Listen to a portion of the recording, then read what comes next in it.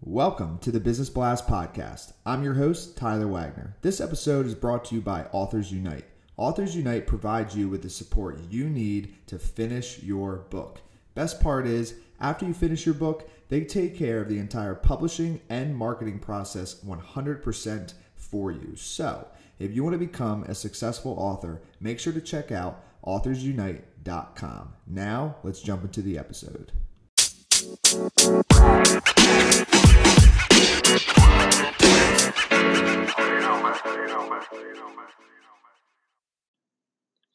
All right, everyone. Welcome back to another episode of the Business Blast Podcast. I'm your host, Tyler Wagner. Today I have Kim 0’Hara with us. She is an intuitive book coach helping ambitious people turn their powerful words and stories into books with passion and purpose. She is the author of the memoir, Kicking Abuse in the Ass.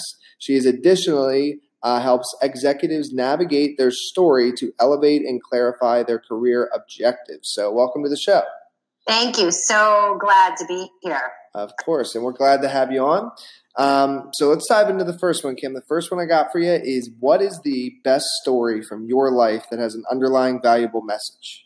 You know, this one really threw me because there's so many, like I was like, oh God, which one do I talk about? And I thought, since we both deal with books, I would say that I didn't want to do book signings for my book when it came out. I figured I'd done the work of writing it. I'd gotten the publisher. It was on sale on Amazon, done deal. And an author said to me, you have to do the book signings and honor your work. And I thought it would be all this planning and this kind of big pain. And then all of a sudden when I made the decision to do it, like everything lined up and there were these truly magical evenings and I touched all these people who needed to hear my message. And so I would say that is one of the strongest messages that I've gotten recently is celebrate yourself as an author. Mm-hmm. And then what is the most valuable piece of information we should know that's within your expertise or industry? It's lonely to be a writer. It just is. I mean, even the most accomplished authors will tell you that, everyone needs help with the psychology of the fear and paralysis of writing. I mean, it's 3/4 of the battle. So especially if you're writing about a traumatic experience that you've gotten on the other side of and want to inspire people, you have to relive that when you're writing a book or a blog or anything. And doing that alone, it sometimes helps to have support. It actually always helps to have support. Definitely. Yeah, I could not agree with that more. And then what is your best piece of overall business advice, so not necessarily industry specific?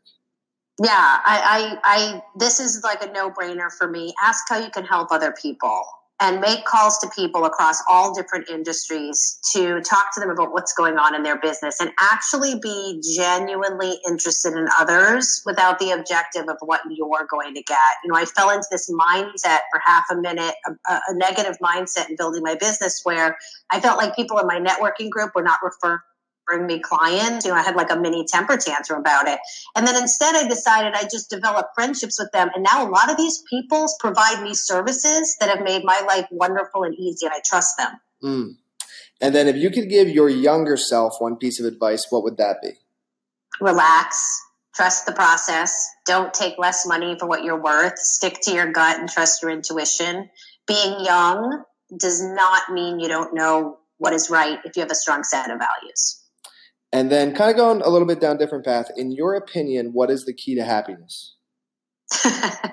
There's so many things. I mean, coffee and chocolate right away, but lots of sleep, food for your body type, moving your body, loving yourself, all those transformational things. But to get kind of esoteric for a moment, and it sounds, counterintuitive, but I find happiness when I sit in those uncomfortable moments where I don't know what's going to happen. It's like these incredible synchronicities happen afterwards. And so sometimes I don't want to go to the uncomfortable moments, but I see always there's happiness after. And then, okay, perfect. This is for a book. So what is the best book that you have read, and what was the number one thing you learned from it? Well, I just finished listening to Daring to Trust by David Rico. It's on Audible, and it was life-changing because we're always manipulating and controlling people because we're scared. And, we're scared we're not going to be able to handle situations. And after hearing his book, I was like, you know what? I have to trust that I'm going to be okay no matter what others do. And that gives you a really strong foundation to navigate your life. And what is your favorite quote and why?